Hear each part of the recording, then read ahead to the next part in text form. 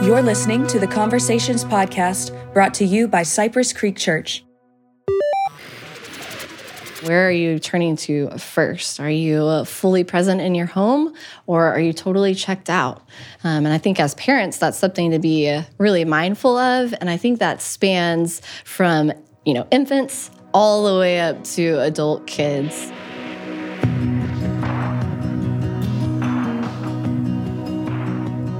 Welcome to the Conversations podcast, continuing our series on incorruptible love. This week, talking about parenting as we kick off Ephesians chapter 6. The last chapter. That's right. We're almost there. Joined by two special guests. I think you know one of them already. We got lead pastor Jose Abaroa with Taylor. us. Good morning. Good to have you here. And joined a repeat. We can make this a thing regularly, but it's Taylor Abaroa in the house. Taylor, thanks for being here. Always great to be here. Great name. Great name. Yes, of course. Okay, Jose, let me give you the first word as we jump into this. I'd also love to hear your thoughts already just right off the bat on the order of this, because you mentioned that just coming in. We're kind of looking at three different roles. Last week talking about marriage, this week talking about parenting, and then next week talking about the workplace. Yes, so Ephesians 5:21, I believe, is the verse that says, submit to one another out of reverence for Christ. And then we talked about marriage and how God ordered marriage to be male and female, and how to support one another, how to love one another. Husbands, love your wife as Jesus loved the church. And then wives, respect your husband, submit under his leadership. And today we're going to talk about parenting. We talked about parenting last week, and today further in depth. So that's the next thing. Christina said it at Married People last Sunday, not this past Sunday, but 2 Sundays ago, the first Married People. And she said that when we invest in our marriages, we're really investing in our parenting if we have kids. The point for us as husband and wife is to teach our kids that they have a healthy mom and dad that love one another and that prioritize their relationship. I think it's easy in our culture to see kids as the primary, receivers of attention and investment time-wise. And I mean, it's easy to do that. You have so many sports and extracurriculars and schedules starting from like 3 years old. We're seeing that right now in our life already. Our schedule is filling up, and the more kids you have, the crazier it gets. So really important that we get the order right here. You invest in your marriage first, and then invest in your parenting, and then we'll talk about our relationships in the workplace next week. Yeah, well, let's jump in here to these 4 verses here in Ephesians 6. And verse 1 just starts off right off the bat by saying, children, obey your parents in the Lord, for this is right. And it's such a simple concept, this concept of obedience. And yet I love how, Jose, you tied in not just the idea of children obeying their parents, but just even getting to the root of how so much of obedience is tied to trust. And we think about, you asked the question of what keeps you from obeying God? What keeps me from obeying God? And it ultimately comes down to that trust piece. So I'd love to ask you both in kind of that twofold question. One is, how do you maintain that trust in the Lord, and how do you continue to cultivate that? And then even as parents, how do you foster and develop a home and really a relationship with each of your kids that allows them to trust you more? Yeah, I think when you think of trusting God, and it can be tied there with forgiveness and going to God with the things that are in your life, and not letting that bitterness, that anger, tether you back and down, but going there with God as we trust God. And I think that, in our house, one thing that we talk about a lot with our kids, both when there has been a break of trust and when there's not, is that we're going to be a family that trusts each other. And so we often will ask the question or say a statement of, like, why did you have X, Y, or Z consequence? And our kids are catching on because that's what's best for me, or because I trust you. And we verbalize that back, not just in the form of providing consequences, but also of, mommy and daddy know what's best for you, so trust mommy and daddy. Yeah, and we can go back to, think about the first noise that we make as babies. It's not laughter, it's not loving, it's crying. And so you come into the world with needs and helpless in a way. And so that verse that says, trust in the Lord with all your heart and lean not on your own understanding. If we lean on our own understanding, we're going to continue to be lost, and we're going to continue to be tossed around by the waves of circumstances circumstances in life and those things. But when we trust in the Lord, we're trusting the one who created us, who holds all things together. And so as parents, we want to be a representation of that model of leadership in our home by instilling a culture of trust, not just, hey, obey me because I'm your dad or your mom or because I said so, even though that's a good answer. Yeah. We should obey our parents just because, just because they said so. So Taylor, I'm curious for you. You don't have any kids. And so how does this tie into your life in regards to maybe your relationship with the Lord and also your relationship with your folks? Yeah.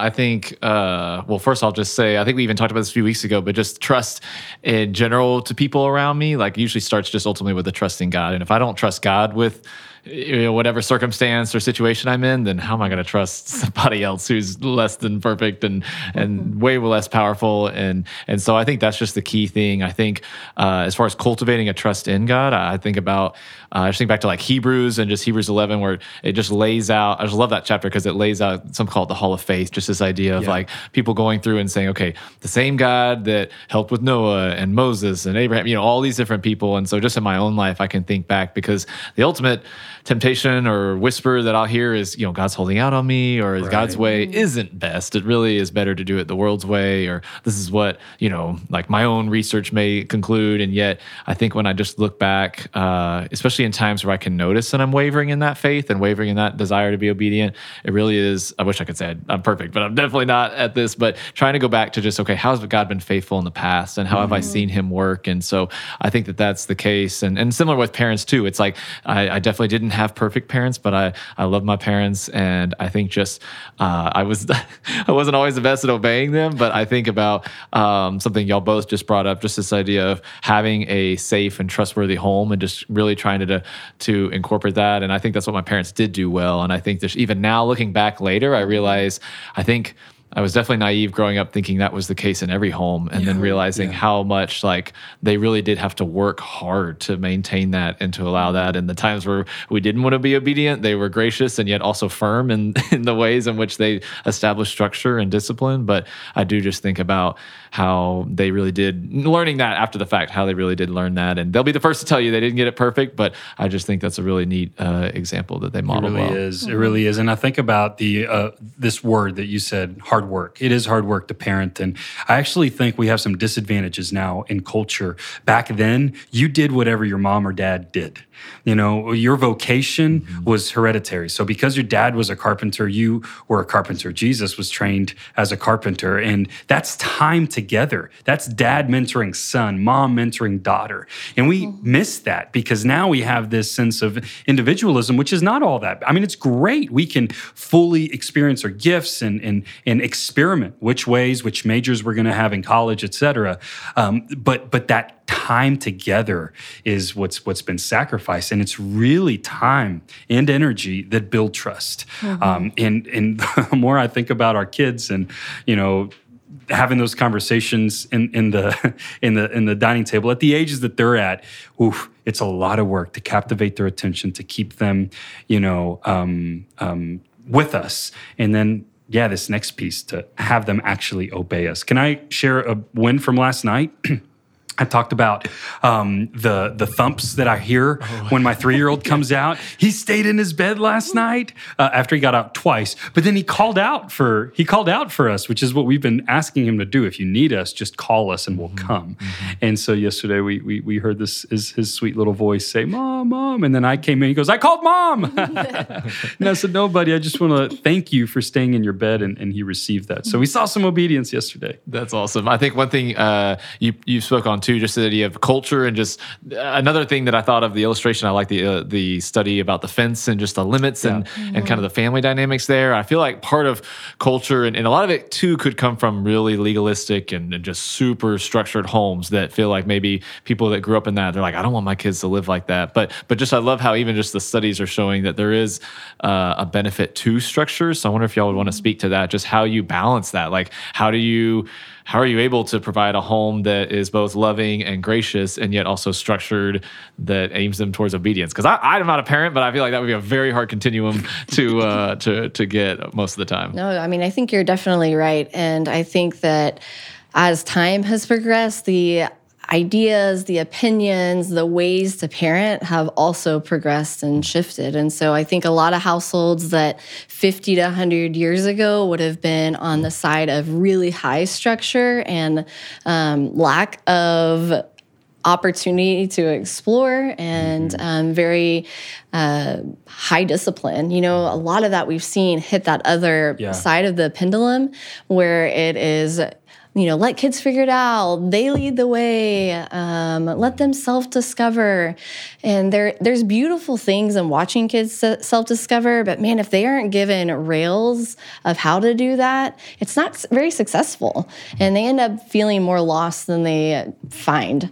And so I think as parents, and I think these verses in Ephesians really speak to that of, man, kids do need structure and they do need discipline. And so I think there's pragmatic ways that you can do that within your family. And it probably changes with what your family's priorities are and the ages that are in your home. But I think ultimately using that structure to create security for families is really important. Yeah, that's so good, Taylor. I mean, this word train we see in Ephesians 6 later on in verse 4.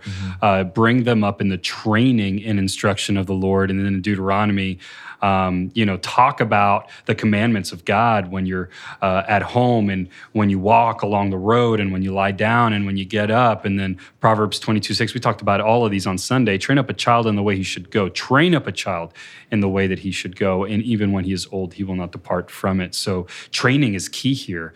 And the way that we train is we're in the game and we're also sharing, not our ideas of what's best to parent, but God's ideas and God's order. And that's so important. I mean, you talk about submission.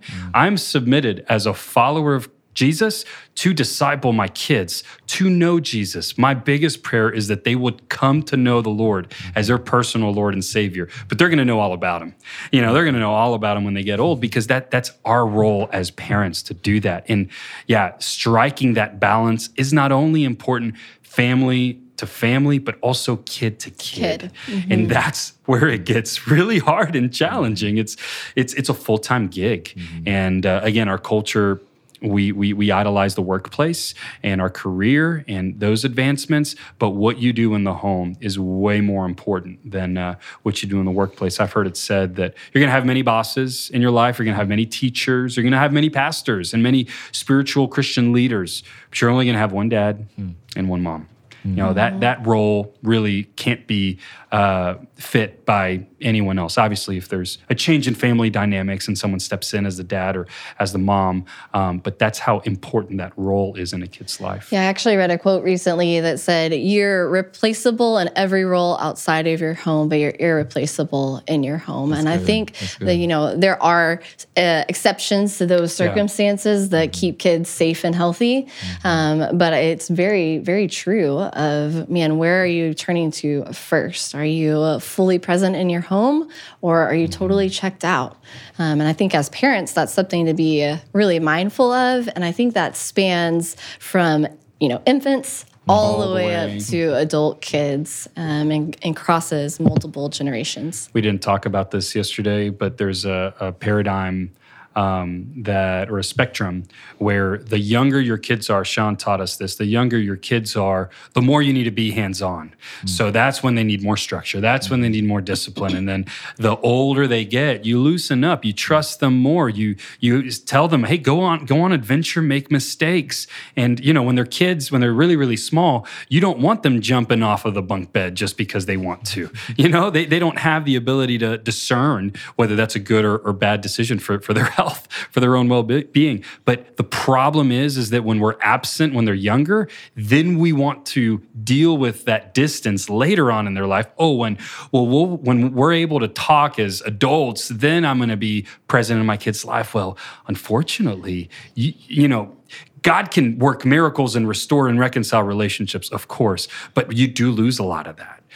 And giving them attention early on is pivotal, and then releasing them so when they leave the home, they're full-on adults and ready to be effective out in the world. Yeah, I think another thing too, y'all just taught on or spoke of too, was just being present. And I think about just in hearing y'all talk just now, and then even yesterday in a message, I think there is a difference. I see how y'all are talking about being present, not just physically, just being present in their life, but just being present mentally and emotionally and relationally. I feel like that's a big difference. I feel like than just being in the room. I think, and that even spans, in my opinion, to other relationships than just parenting, because I think about times where I'm in the room or I'm at the table, but I'm not really there. And so how do y'all two just continue to be present, again, not just physically, but just in all aspects to your kids? And I feel like part of that also has to be just what's happening in your own heart and how you can overflow out of that to be not only present to your kids, but again, to other people around you. Yeah, I kind of mentioned this briefly yesterday, but I think one of the beauties of parenting is the ability to be someone who really knows your kids, and for kids to be really known by parents, and not just like favorite color, although that's important, and sport or what job your child is currently doing, but to really know them, like what is going on in their world, what is hard, what is good, what is exciting, what are their hopes and what are their dreams. And I think we have that desire, from all ages, and I think it's given by God. God, created that desire to be known by someone inside of us as humans, and I think that kind of leads into the question that you asked. Yeah, how do we stay focused and care and present emotionally and mentally in our parenting? Yeah, and I think a lot of times it's a choice. Is we choose to either be present or we choose to numb out or check out or prioritize things that go beyond. And the truth is when you're desiring that from another person, you don't really care about their to-do list. You don't really care that there's laundry to be done. You don't care that they have 5 tasks to do. You just want that person in front of you. And I think that's, how I think about it and how I prioritize. And you have to fight for it because things are waiting to be done. Things are lurking for your attention. And so you really have to fight and make the decision to be there. Yeah, I don't think many people want to be ineffective in life. I think if people are honest and driven, you want to be effective. You want to do things that outlast you. And there's nothing more important that's going to outlast you than your kids and your grandkids and your great-grandkids. I mean, if you think about the generations, God spoke to the Israelites, I'm the father of Abraham, Isaac, and Jacob. That's 3 generations right there. And then this is huge. So that helps me get into the game. When I remember in God's order, my time at home is more important than my time doing anything for church. Even if I'm meeting with, I have time set apart for other people, but my family needs me more than anyone else because they're the ones that are going to, pouring into them is what's going to provide multiplication later on in the generations. And it's important there to loosen expectation. You have a really athletic kid and you're like, oh man, this kid's gonna knock balls out of the ballpark and all that stuff. The problem when we put all that expectation, that's when we do limit them too much. There's appropriate ways to train and to shepherd a child and their skills and their talents. But for me, I'm convinced that Scripture is true. So as a pastor, for example, Scripture is clear. How is my household? If my household is out of order, if my marriage is out of order, then that's a symptom that should alert the overseers, that should alert the church that something's out of whack because that's more important. Scripture says, how can a pastor or an elder take care of the church if they can't take care of their own home? So God, he puts us in our place, and teaches us what we really should prioritize. And again, I don't want to say that I always do that, but that's something that I always want to remind myself when I'm driving home, for example, and I'm ready to be with the kids at this age range. 5 to 8 is exciting. It's fun. And putting kids to bed sometimes is really great and sometimes it's hard and challenging. And so making sure that I'm in the right mental space to be present for my kids is huge. That's good. A lot of this reminds me of just even something we've talked about, both you've mentioned from the stage as well as the staff, just this concept of being and doing and just loving your kids for who they are and not what they're doing. I thought you had a great quote where you just talked about not focusing on what they're doing, but focusing on who they are becoming. I think that's so key. And again, not just for parenting, but for relationships in general, as far as valuing people for who they are in Christ. And again, how I don't want to keep going back to just how this happens or how this works, but maybe what are ways in which you remind yourself of this truth, or how have you seen this play out just in your own experience in your own home? Yeah, I think as parents, if we aren't calling out the strengths of our kids and the characteristics that God has put inside of them, then other people are. And we don't really want other people to call out those things. We want to be the ones who are calling out those things and giving appropriate attention to that. I think, early on, before Jose and I had kids, we were newly married, and we were a part of a small group when we were living in Washington, D.C. And the conversation, was up about family and priorities. And someone in that small group said that what they were learning is that it requires both quantity and quality time. And that's stuck with me ever since then, kind of in that concept of being present, because as a family, you need quality time. You need intentional conversations. You need, moments that are corrective and provide discipline. But you also just need time. And you need time to be together. And you need time to work together as a team and to do the next thing as a team. And I think that pulls in both of those, being and the doing as a unit. I love that you said the word team, because that's exactly what I was thinking about. Every kid has unique, unique gift, unique personality that brings something to the table. So the more time you actually spend knowing a child, then the more you realize that they bring to the table in different seasons of life. And so that's what makes up a family. And when we're all empowered, when we're known, when we're moving towards health, that's what makes a family vibrant and fun and exciting. Unfortunately, we have all of these things that we have working against us in our society. For example, social media can lead us to put pictures where our families look great, but really internally and on the dining table and on the breakfast table or in the car on the way from school or at bedtime, we don't see that bond. And so I would really encourage all of us to be about the things that no one sees. And then it's little things done over a long period of time that will then start to form and establish strong, healthy families. And if we, Cypress Creek Church, can be known for being healthy families, not perfect, but moving towards health, whatever that looks like in our life season, then I think we'll have an opportunity to impact our city and reach our world in a pretty significant way. All right. Hey, thanks everybody for listening to the Conversations podcast. If you have any questions that you want us to answer on the podcast, you can email us conversations@cypresscreekchurch.com. Also, don't forget to subscribe and share the podcast. Thanks for being here again, everybody. It was awesome. That's it for this version of the podcast. We will see you guys next time.